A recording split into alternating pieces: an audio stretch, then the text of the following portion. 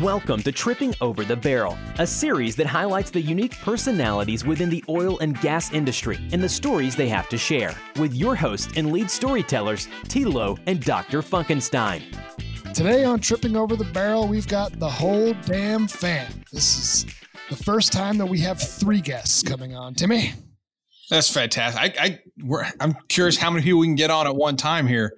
This would be an interesting logistical thing we do here, and we've got our second repeat. We got Lindsay on twice in a row. Yeah, we got Lindsay Mersman from EAG on. She had so much fun the last time. She wanted to come back again, and then she brought some friends. She brought Scott and Brooke, who are both in land. Brooke is with, make sure I'm saying this right, Acacia, like Acacia forgot. We're still here doing our 11,000 barrels a day. That's right. Like the acacia tree. Yes, acacia. Yeah, that's what comes up when I Googled it. So, Lindsay, why don't you kick us off on the EAG and Acacia side? Sure. So Scott Hackles, the VP of Land for EAG OneSource, and Brooke is our client.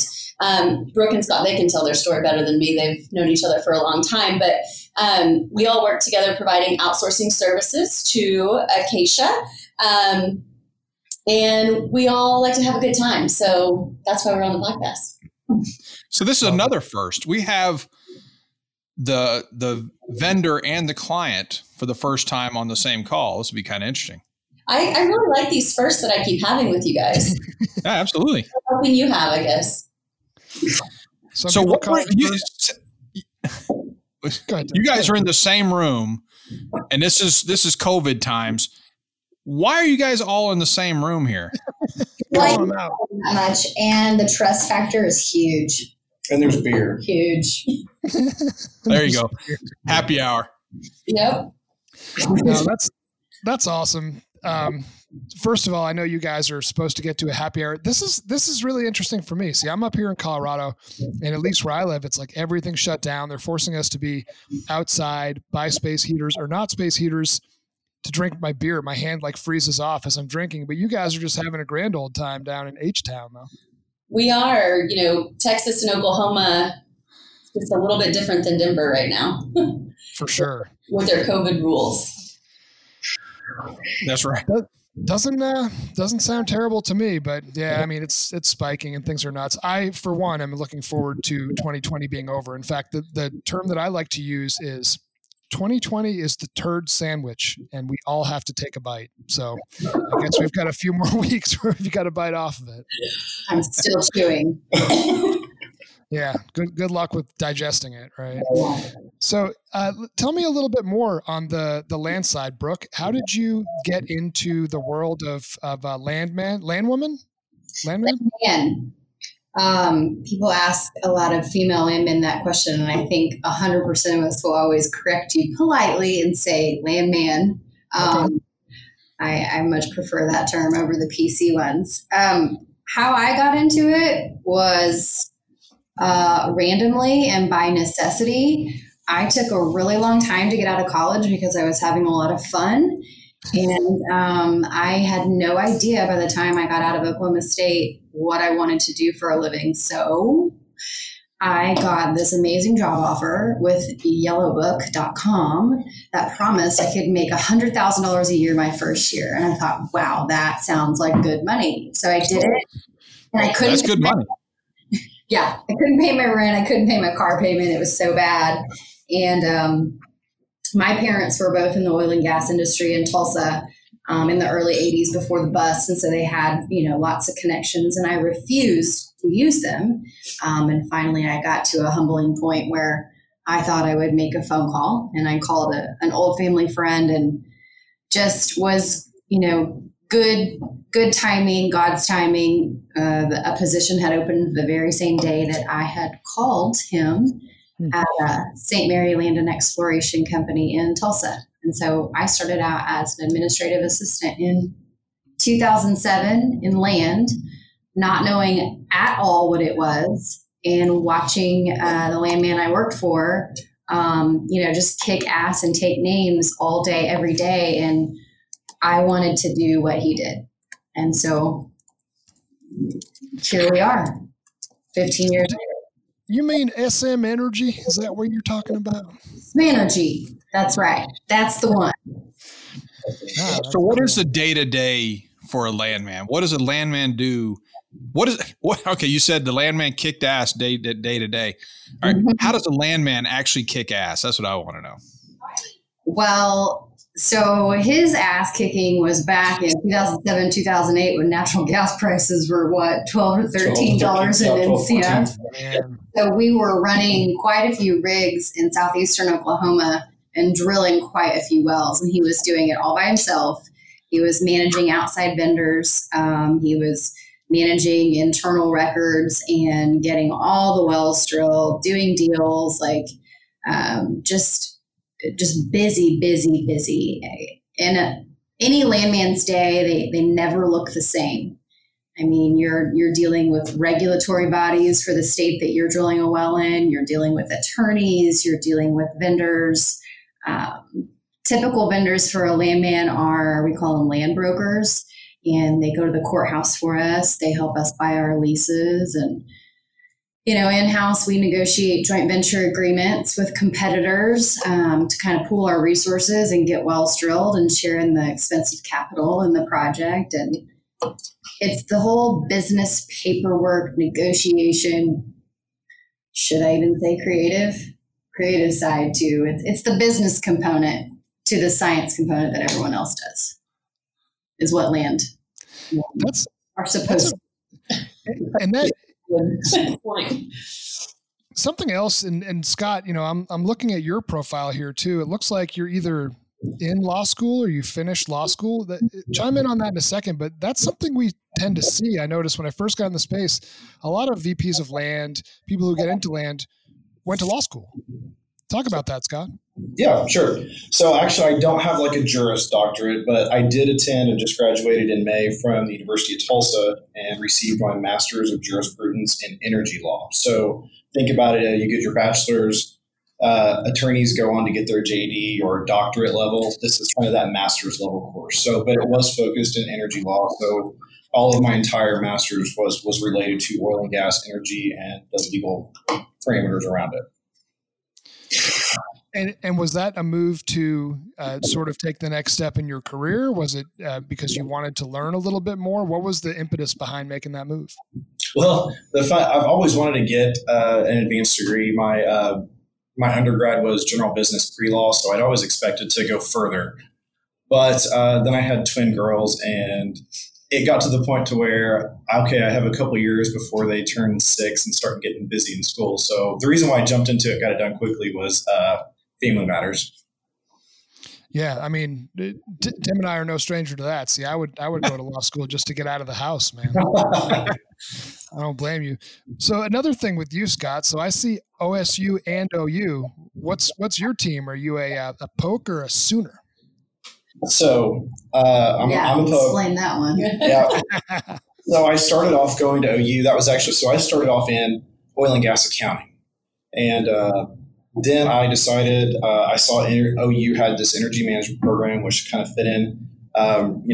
Brooke being a landman, my mother was a landman as well, so I kind of came by it honest. I started off in accounting, and I just, again, there's just something more fun about that level of work. So left that job, actually then went to OU for energy management, and then decided to come back, get married, and attended OSU Tulsa to get my bachelor's degree. But to answer the question, I'm a Poke. Go Pokes. Go Pokes. All around. All three of us. 3 Okies, 3 Pokes. Oh, that's okay. That's why they're in the room together. Man, that's why they get along so well.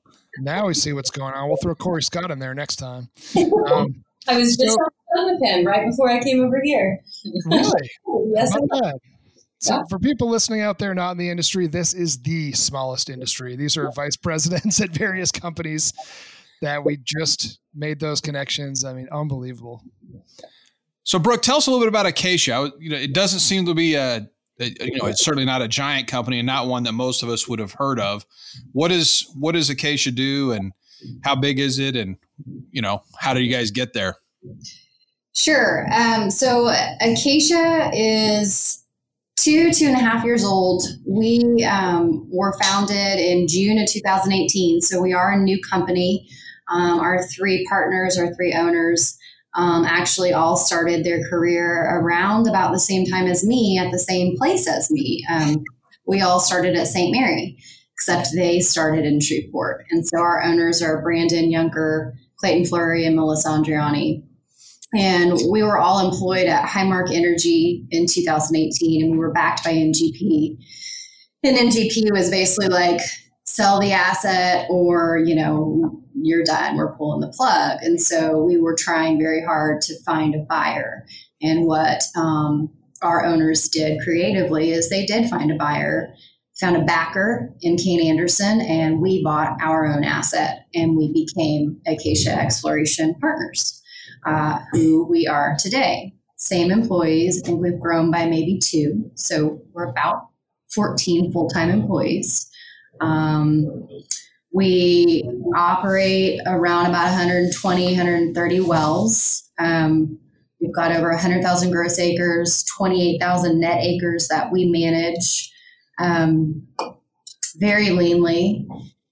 And that's how Acacia came to be. And we had a big, the reason the three of us really are sitting around the table or even, in the same workspace together is because of the events of 2020. Kane Anderson rolled the assets owned by Triumph Energy Partners in Tulsa, Oklahoma, to Acacia for management. So we went from managing, what Acacia owned and bought from Highmark in 2018 to, quadrupling, quintupling our workload and our asset size. So in a very short amount of time as well. It was kind of like overnight, right? It was March to May that we had to prep and do it. Whoa. Yeah. That's some big growth in the middle of all of this that's been going on. So I guess to shorten the story just a little, then you went to EOG to say, hey, we got to get some systems in place. What's the best set of systems we need? Is that basically how it happened?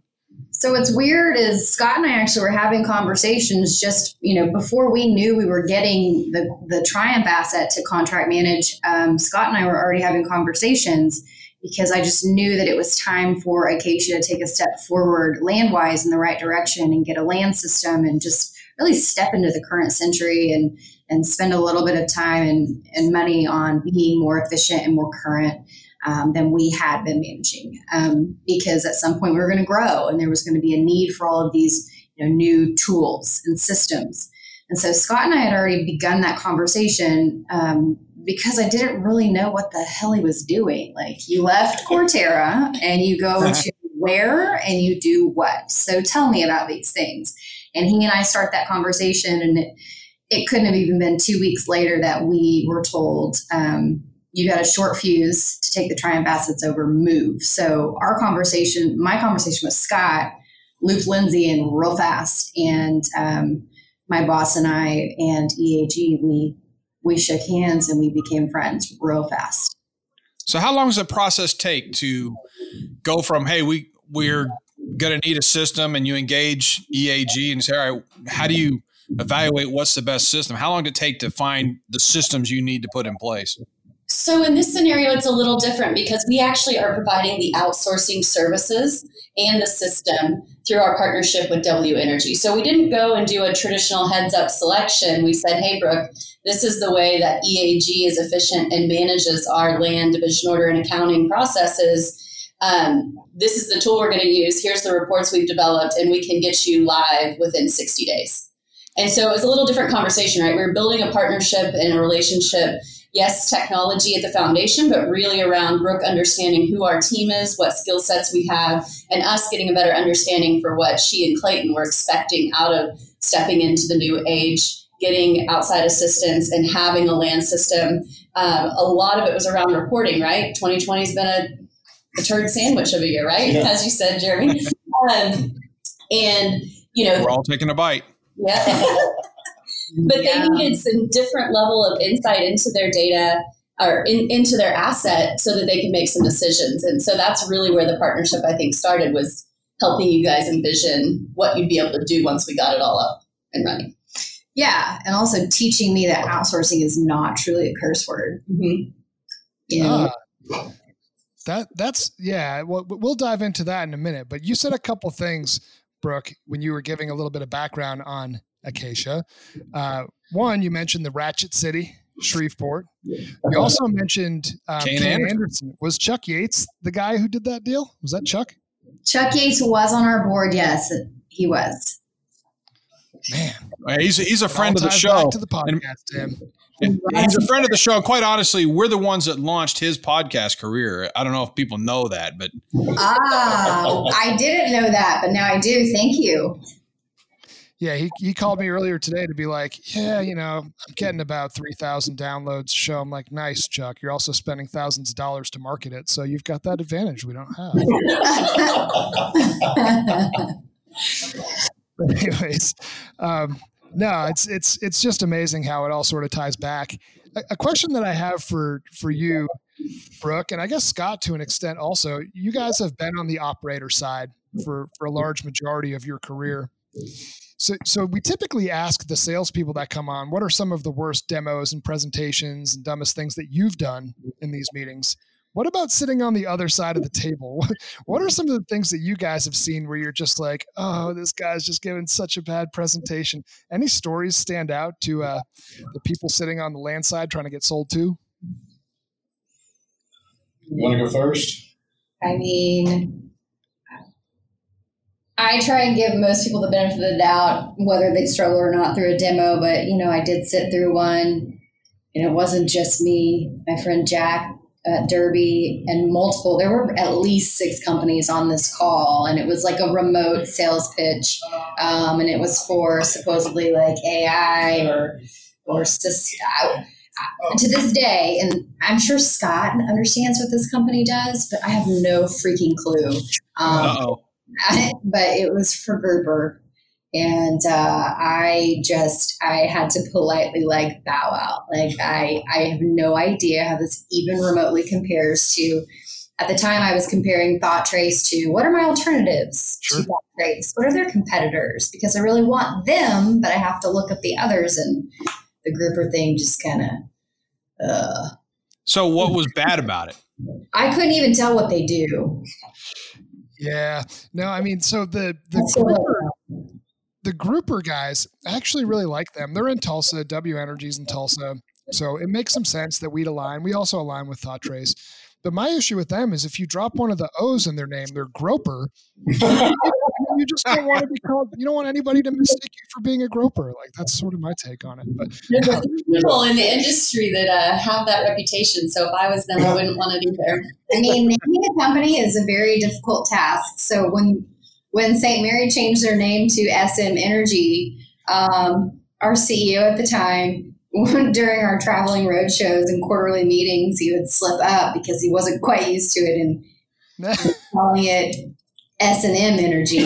Oh, I love that. I thought that right away. Other people outside of the company would also call it S&M Energy. I remember sending you a text whenever they changed the name. Going, God. Did they not think about this? I mean, I don't know, but so that's kind of why, St. Mary people will say Sminergy rather than, so it's a little more clear than S&M.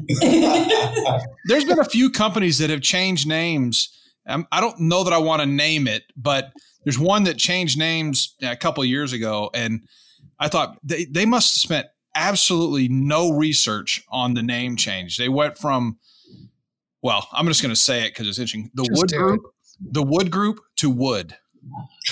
And I thought, nobody really thought that through. Now, did they? Wood.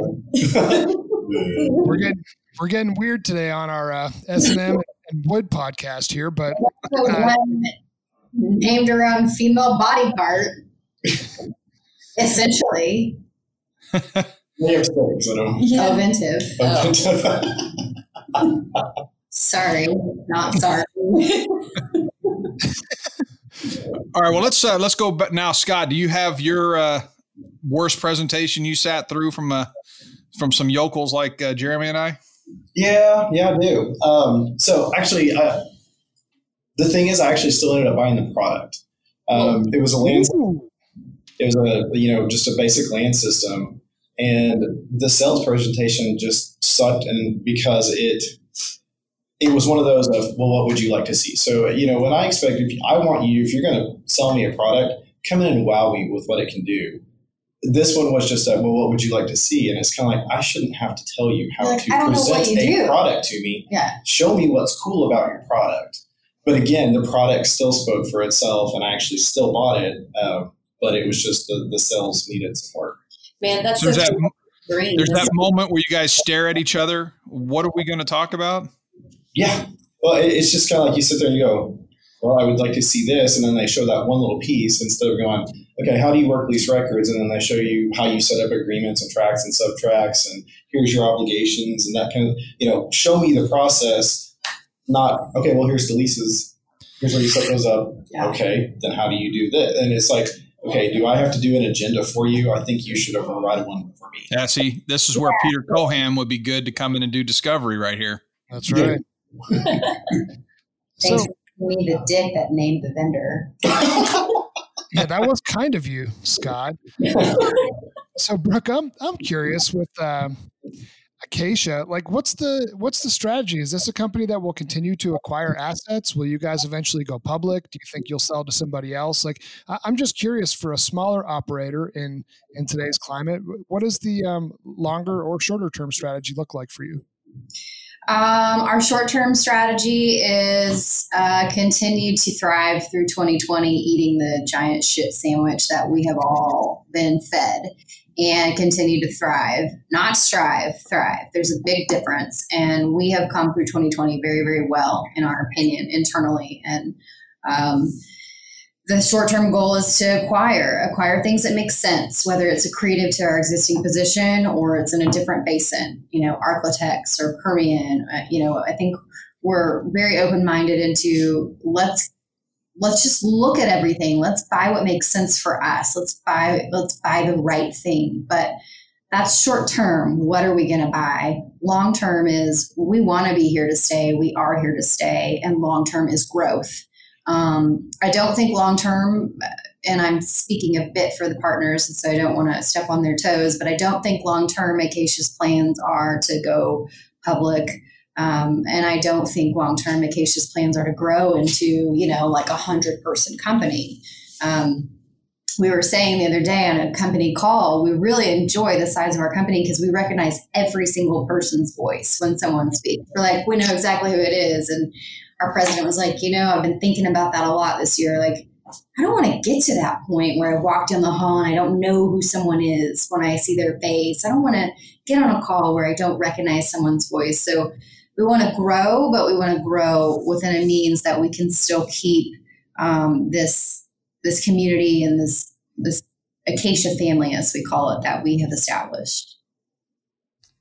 Yeah, but none of us are done. Like, none of us want to, leave the industry 2020 considered. Like, we're all, very passionate about what we do, and we're here to stay. So have you guys identified the levers that will allow you to grow like you want without too many headcount and too many bodies? Like, in the different parts of the organization, is it technology that you're going to embrace, or like, what is your strategy there? So I can't speak to the other departments. That's not my bag. I'm completely responsible for land. Speak for them. Come on. They're not listening. Okay, well, I definitely have opinions. She just hasn't had enough to drink yet. She will. I'm getting there. So what Clayton and I realized really quickly this year, whenever EAG walked us through the initial introductions, and then we really started doing all of our onboarding with the data, getting stuff into systems, really letting them take hold of so they're not doing full outsourcing for me, they're doing partial. So just, there's certain items that they're fully responsible for. And as they continue to do that and do it well and very well, this whole hierarchy of stress that Clayton and I had hanging over our heads for the last several years, like, when we grow, oh my God, we're going to have to hire 2 more landmen and 3 more DO analysts and this or that full time. And we just really like our size. So for me, our answer, scalability, repeatability of what we've done this year are the two people and everyone that, work with them that I'm sitting at the table with. It's EAG. OneSource, it's EAG Services. It's both of them. We've had a great year with them, and it's given Clayton and I a breath of fresh air that, no matter how quickly things are thrown at you or how big the project is, like, we got through it, and we didn't realize there were vendors out there like EAG. So now that we know, and this first process has gone so well, that's what the land department at Acacia has identified. Well, there aren't any. There's just EAG. There's just EAG. There's no one else, guys. Don't even pay attention. No, but seriously, that is interesting feedback, right? You're a small company. You got a choice. You can continue to hire bodies, or you can outsource and leverage some of the expertise that exists in the space. I like that. I'm curious for our land people on this call. How about the evolution in land systems? Like, what did land systems look like 10, 12 years ago versus what are they like today? What are some of your favorites and some of your least favorites on the tech side? Yeah, so that's a great question to ask these two, because I think between the places they've worked and then now working with W, they've touched just about every land software out there. Ooh, you talk about what you've touched. Well, yeah. So like 10, 15 years ago, really, I actually, different companies I worked on Excalibur. Me too. And because that's what S&M was on too, right? and it's SM. It matches their ticker. So utilize Excalibur, and in using it, I actually grew. My experience came through the lease records side and division order side before I actually moved into like land and as a landman. So I used Excalibur a little differently than what a lot of landmans typically walk into it. So I liked Excalibur then. We recently did a conversion from Excalibur into W, and just the functionality, the processes and the efficiency of the way things work and the ability to report. And a lot of it also ties to the database architecture and how it's kept and how you can actually extract the data and run reports out of it in the current systems versus the old systems, running queries and having to try to remember it's this F1 key that does this. It's having a manual right. to stick with all of the reports and how to run them. Yeah. So you're saying W is the best. Is that what you're saying? Well, that's what you're paying me for, right? I'm sitting here, Jeremy's sitting there going, yeah, keep talking. Keep talking. Keep it going. No, that's a little bit of just a technology acknowledgement too, right? No one here, regardless of your biases, if a system's built in 1989 versus 2012 or whatever, I mean, you should benefit from that technology. The other thing too is, I mean, everyone in this room, except for Tim's very old, but everybody else here is, we're younger, right? This is sort of the great crew change right now. So do you see a preference for kind of the newer systems with the younger industry folks versus some of the legacy stuff for people closer to retirement? I actually do. And part of it comes to the older, even it's, the systems also drove your staffing requirements. And if something is hard to get a report out of or complicated to do, it requires not only more people, but you may have to have, I need a landman and I need 3 techs to do this. Well, if something's easier to get information out of, I can consolidate and have one landman or one tech or just one landman who knows how to get around in the system and get what they need. A lot of it, it just, plus our usage of the technology now, it's easier and faster for me to go get something myself instead of having to have somebody go run a report for me or get that information for me. So the technology changes definitely. It's changing how you're having to staff it as well. That's good. We give them a rundown of all the systems that you've used because I really feel like you've had to work in every one of them. Yeah, I know. And there's something in every one of them. I'm like, I kind of like that feature. But we're going back to Excalibur. I still like that it was a tract-based system. From a reporting standpoint, from the lease record side, knowing that you had one tract And if you had 6 leases, you tied it to that individual tract of land, you didn't have to worry that you were going to have overstate your acreage in that tract because it was one tract. You ran your acreage report off a tract. When your contract, it's different. It doesn't have to, you can overstate your acreage. So it just kind of changes. But what we found is that we can make W function and report in a tract-based manner. So even though it is an agreement-based with tracts and subtracts, we found a way to make it function to where we can keep our records. And do the tract-based reporting that is important for land people to make decisions. Yeah, exactly. Yeah, the tract-based versus agreement-based conversation is a big one. We're actually having that internally, and that's like, it's a deal breaker for some companies, right? Like, oh, you're tract-based or you're agreement-based. We have to be this. Can you educate the audience a little bit on what does that mean?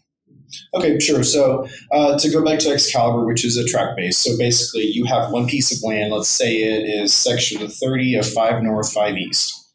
If I have 5 leases in that section, I am tying and setting up one tract of land that covers that entire section, but I'm basically attaching those 5 leases to that one individual tract. Now, the way a lot of the new current systems are set up are contract-based or agreement-based, where you have and you set up the agreement is the high level, and each agreement has its own tracts and subtracts. So if you set up 5 leases, in that same section. In that same section, even if they cover the exact same legal description, you're still setting up 5 tracts, which is basically the area or the surface of it. So if it's the entire section, it's the entire section. And then you'd also set up subtracts to where you might manage your depths or formations. And so, the way W works is once you set up your agreement, your tract, and then your subtract, you put your ownership at the subtract level, and it automatically rolls up to the tract and the subtract because it's all tied. But again, that kind of goes back to, and like you were talking about the argument between the two systems, and we see that because in any kind of conversion, that's one of the first questions that I asked. Is because that changes how you convert it. In Excalibur, if you're converting from a tract base to a contract base, I'm having to go, I've got 5 leases tied to one tract. I now need to replicate that individual tract 5 times to make sure that they're all attached and set up properly. It is much harder to go from a contract base to a tract base because trying to consolidate tracts is way harder than duplicating. That was a pretty good quick synopsis. I never even knew that complexity, being kind of always being on the engineering side. Hey, I just need to poke a hole in the ground. Maybe it's a little more technical than that. So, Brooke, yeah. I want to come back to you. We talked with Lindsay about this in an earlier episode, but really want to. Obviously, you're a woman in the oil and gas industry, and the oil and gas industry historically has not been the most accommodating or the most, it's not a place where women naturally went to or were even recruited to.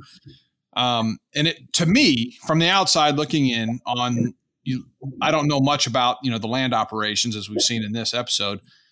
It seems like land is a place that naturally pulls in a few more women as a percentage than, say, certainly drilling or something like that. How's it been as a woman coming up through the ranks as a landman? So I have been, for the majority of my career, very, very blessed to work for some very opportunistic and very ethical and very fair companies. St. Mary, they catapulted me through the ranks. It was, you get out of this job what you put into it. And, I showed up every day and I busted my ass, and there was literally never any ceiling there for me. Never felt that ever. And stumbled across an opportunity at XTO and went there and felt the exact same way. I never hit a snag being a woman. It was directly related to your output. How many wells are you able to drill? How many balls are you able to juggle? Yeah, I knew y'all were going to laugh at that. Great. Hey, was that at S&M? I juggled balls there too. Yes. Lots of them. So I have seen and felt some pushback, being a woman in the industry to a certain extent, but and I think you definitely feel like you do have to work harder, faster, stronger as a woman, being a landman. And so we do. And also, I think there's an innate nature in women that some of us are very detail, nitpicky oriented. And so it makes me strong suited in land administration, OCD details, right? All the stuff Scott just walked you through. Most landmen are going to just glaze over and go, I could give a shit less. Just let me drill the well. Well, what Scott was talking about in your land system and your lease records is an imperative and necessary part of what we do. And I have felt like I've been strong suited to do that part as well as the landman side too. And when I got the opportunity with Highmark and now Acacia, it's based upon, what you bring to the team. 95% of my career, I have felt that. Yeah. That's, when Elizabeth and I were on with these two last week or 2 weeks ago, they asked us a similar question, and that's how we felt too. Like, yes, we are a very it's a woman-owned company, right? But the fact that we're female and high leadership team of females, we haven't seen a problem in the industry, right? Yeah. Like we don't really look at it that way. Mm-hmm. It's work hard. I think that what you're telling me and what I'm hearing is it's not so much, the oil and gas business is a results-driven business. And if you're able to bring results, you're going to achieve. Now, I think that a woman looking at the industry and seeing, 95% of the CEOs are men and the COOs are men and the field engineers are men, maybe they don't identify with, hey, that's what I want to go do. But if you're able to achieve results and you want to go there, I mean, look at Vicky at Oxy, you can make your way there. You just have to achieve. Can you comment on that? Do you feel that's right? Or do you think there's still some bias to prevent you from moving up? I think you summarized it very well, right? The results driven and that you can achieve if you have the right mindset and you're going to get in there and get it done. Mm-hmm. So I'm sure not all people feel that way, but I do. And we work with several CEO women of oil and gas operating companies. So I've seen more of that in the last few years than ever before. Yeah, quite a few. And your partner's a female, one of them. Yeah, one of our owners, Melissa Andrani. She's fantastic. She's a female. She's also a mother of 3. And so she balances a lot, works a lot of late hours. So yeah, there's fair opportunity there for chicks. You just got to multitask a lot. So what is the politically correct term for a landman that we chose not to use here? Oh, it depends on what big company. I think, what do they call them? Land negotiators. Yeah.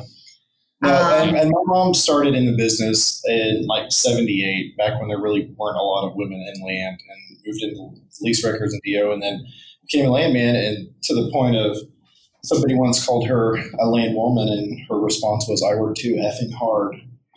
Yeah, I do the same damn thing they do. Don't call me that. Yeah.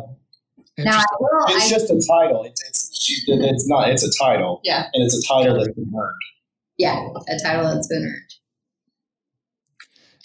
Yeah. Well, listen, we're the only people standing between you and your happy hour, so we're going to let you get to that. This was really fun. We appreciate the feedback from all 3 of you. Lindsay, you're cut off. This is the last time you're coming on this for at least 2 weeks. At least 6 months. Yeah, maybe 3 months. She's good though. No, seriously, guys, thank you so much. Great insight, and we'll definitely look forward to seeing you in Houston soon. Yeah, sounds great. Thanks, everybody. Thanks, everybody. Thanks.